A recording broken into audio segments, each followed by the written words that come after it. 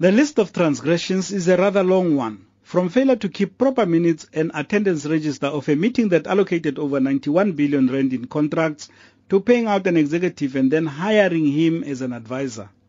Acting CEO Nati Khina. This relates to a gentleman who was our former group CFO.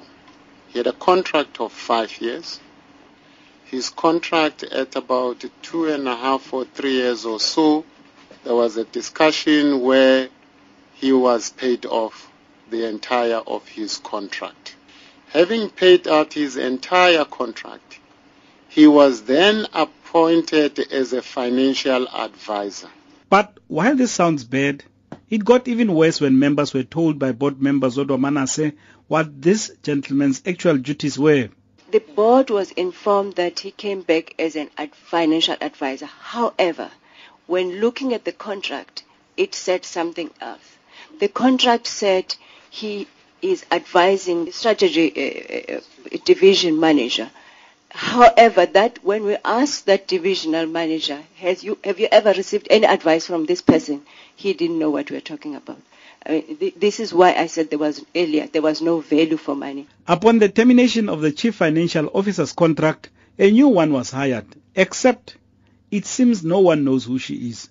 Even the Minister of Transport, who has political oversight over PRASA, confessed that she has not laid eyes on the lady in charge of PRASA's finances. I would be lying to you if I say I know the CFO of PRASA.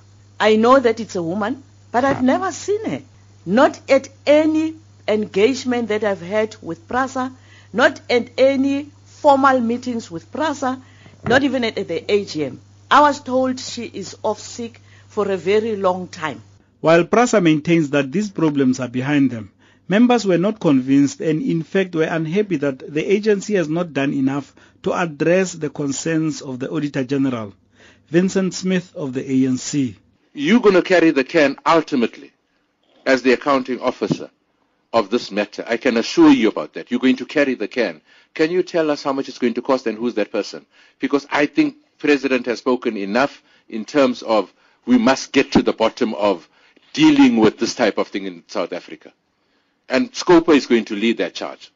Let me tell you, Scopa is going to lead the charge with dealing with corruption.